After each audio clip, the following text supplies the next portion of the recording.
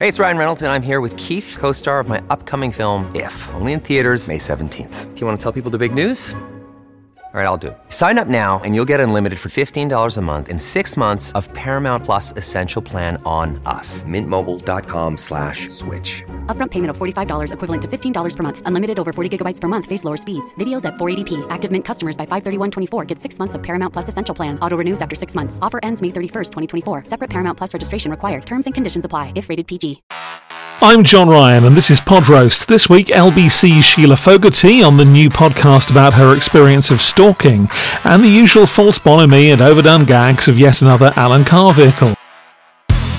So today's selections are by Spotify. I've had a crazy week, hence the lateness of this episode, so I hit the thing in CarPlay where it finds stuff for me to listen to.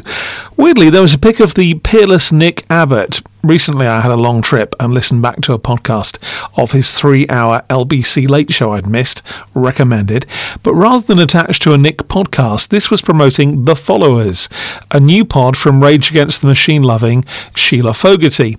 Now, there's a broadcaster that's kind of crept up on me a bit. I was never much of a fan in her 5 live days, but during this imperial phase of LBC that's going on, all ships have been lifted on that rising tide. The Followers sound like it might be about groupies or cults, but it's actually from the bit of the Venn diagram that Global are quite good at, quietly mining your host's history and finding something to hang a series onto that works in podcast world and all the hot topics there, true crime in this case. You see, I wouldn't say Shelagh was a particular favourite, but just from LBC osmosis, I know she's from an Irish family, that she grew up in Liverpool, yada yada. What I never knew is that she had a stalker for 2 years. Not a standard radio stalker. Just to digress a minute, I had a guy once who used to send me sweet, if sad, notes, probably from a bedsit. It was before the days of email, so they were notes. Occasionally he'd freak me out by saying what I'd been wearing at an outside broadcast or something, but I think he was harmless enough. When I was producing a former big beast in his talk radio years, we attracted a correspondent we christened the Serial Packet Killer. They'd literally send hundreds of hard by-road notes that were written on torn-off parts of cereal packets and were clearly listening, dare I say it, more than I was. They'd say things like, all in capitals, "Show, not a show. I cannot see you. How is it a show?" in crazy capitals and underlined 3 times. Or, "See you tomorrow. Don't say see you. It is radio, not television," etc., etc. Very literal interpretations of the radio craft. Women obviously attract slightly crazier delusionists. A late show presenter I worked with once had some freshly minted fecal matter sent to her in a jiffy bag once. And perhaps the jointly sweetest and weirdest story I ever heard was a newsreader who for years was sent dozens of little gifts by a listener. Nothing very big. No notes, no letters either, no explanation. Just pencil sharpeners, jewellery, pens, dice, all sorts of miniature gifts. Then they stopped for a couple of weeks, and on the radio station we were all a bit freaked and assumed that the benefactor had sadly died. Then a letter arrived saying, "You're probably wondering what all these things have had in common. Well, they've all been inside me." Well, that's disturbing, and more than a little creepy. They're all at one remove. Shelagh's stalker was real. This 6-minute promo episode starts not with her, which is an odd decision, but with a generic synth theme trying and failing not to sound like the theme to Stranger Things. A grizzled, older male voice pipes up. "Blow me, it's only John Panorama Sweeney." He introduces the idea and cues into something that sounds suspiciously like a pre-recorded clip of Shelagh with a live question. She talks about how at first she batted it away, this stalking, as an annoyance or an irritation, but learnt the hard way that's not how stalking works. John goes straight for the jugular next, asking how the experience has impacted her life. Are there moments even now when you look behind you and you start to fear?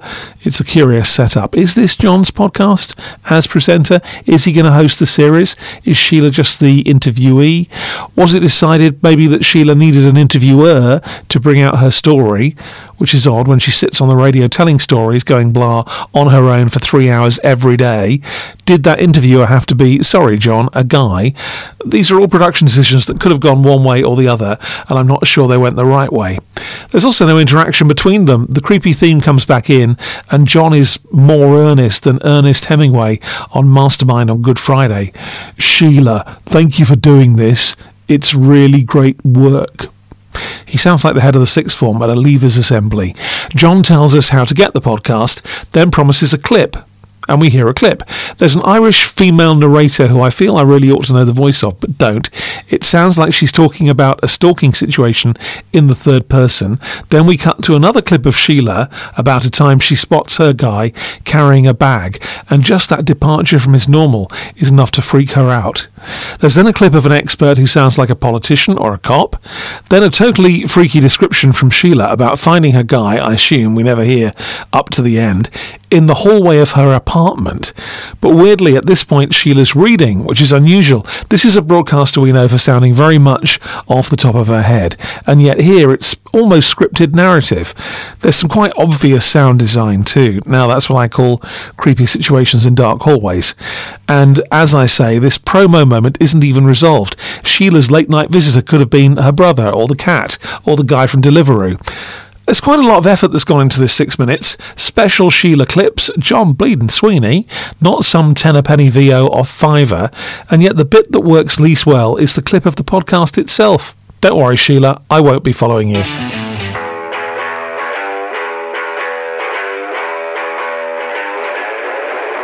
So it's almost like Spotify has it in for me. Alan Carr is up next, someone else I've never quite got.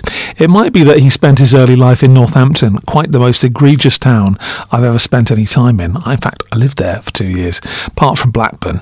And it's almost a word association thing. Actually, watching Interior Design Masters has made him grow on me a bit. He seems genuinely nice, and I know you should never say that about anyone on the telly. It's all artifice, isn't it, on the junior medium? But maybe this one will move me even closer to becoming a fan. Spoiler alert, it didn't. Life's a Beach is one of those podcast ideas no one realised that no one ever wanted. It's a travel show that literally doesn't go anywhere. Alan asks Pat questions about holidays to his celebrity guests, who usually have something to plug. The mechanic is it's set on an Alan Airways plane on the way to a location they're talking about. That's alright, I suppose. There's a Bing Bong airport announcement at the start to set this up, but then it's kind of an idea that's just forgotten about. In fact, even the travel discussion is forgotten about when they go down blind alleys, many of which, surprise surprise, are about whatever they're there to plug, usually a book. Whilst audio usually amplifies the good stuff about people, their honesty, their wit, conversational skills, think Graham Norton say, here it works in the opposite. Any amusing bon mot from the guest, or even just them saying some words, elicits gales of that chatty man laughter, which he gets away with on the telly, but it sounds somehow hollower without the pictures. The episode I was served up was Angela Scanlon. Where it came to life for me was when they went so far off brief they ended up talking about the One Show and how Alan was there for, well, let's call it Camilla Cabello's wardrobe malfunction. Swearing, of course, is big and clever, and there are a couple of spots where he F's and Jeffs. I can almost hear a more authentic, funnier version of Alan coming out. Love to hear more of that. It just seems the travel format's so loosely applied, they might as well not bother and make this the chat show it clearly would rather be. I'm John Ryan, weary-eared and disappointed, this week with a promo for the followers from Global and Alan Carr's Life's a Beach. I listen to these, so you don't have to.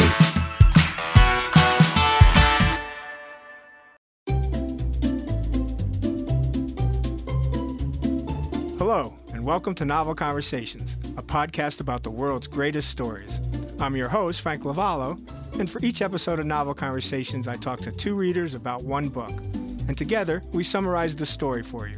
We introduce you to the characters, we tell you what happens to them, and we read from the book along the way. So if you love hearing a good story, you're in the right place. Our 9th season is coming this fall. Tune in to hear from some of the all-time great authors, Charles Dickens, Jules Verne, F. Scott Fitzgerald, and more. Subscribe to Novel Conversations wherever you listen to podcasts.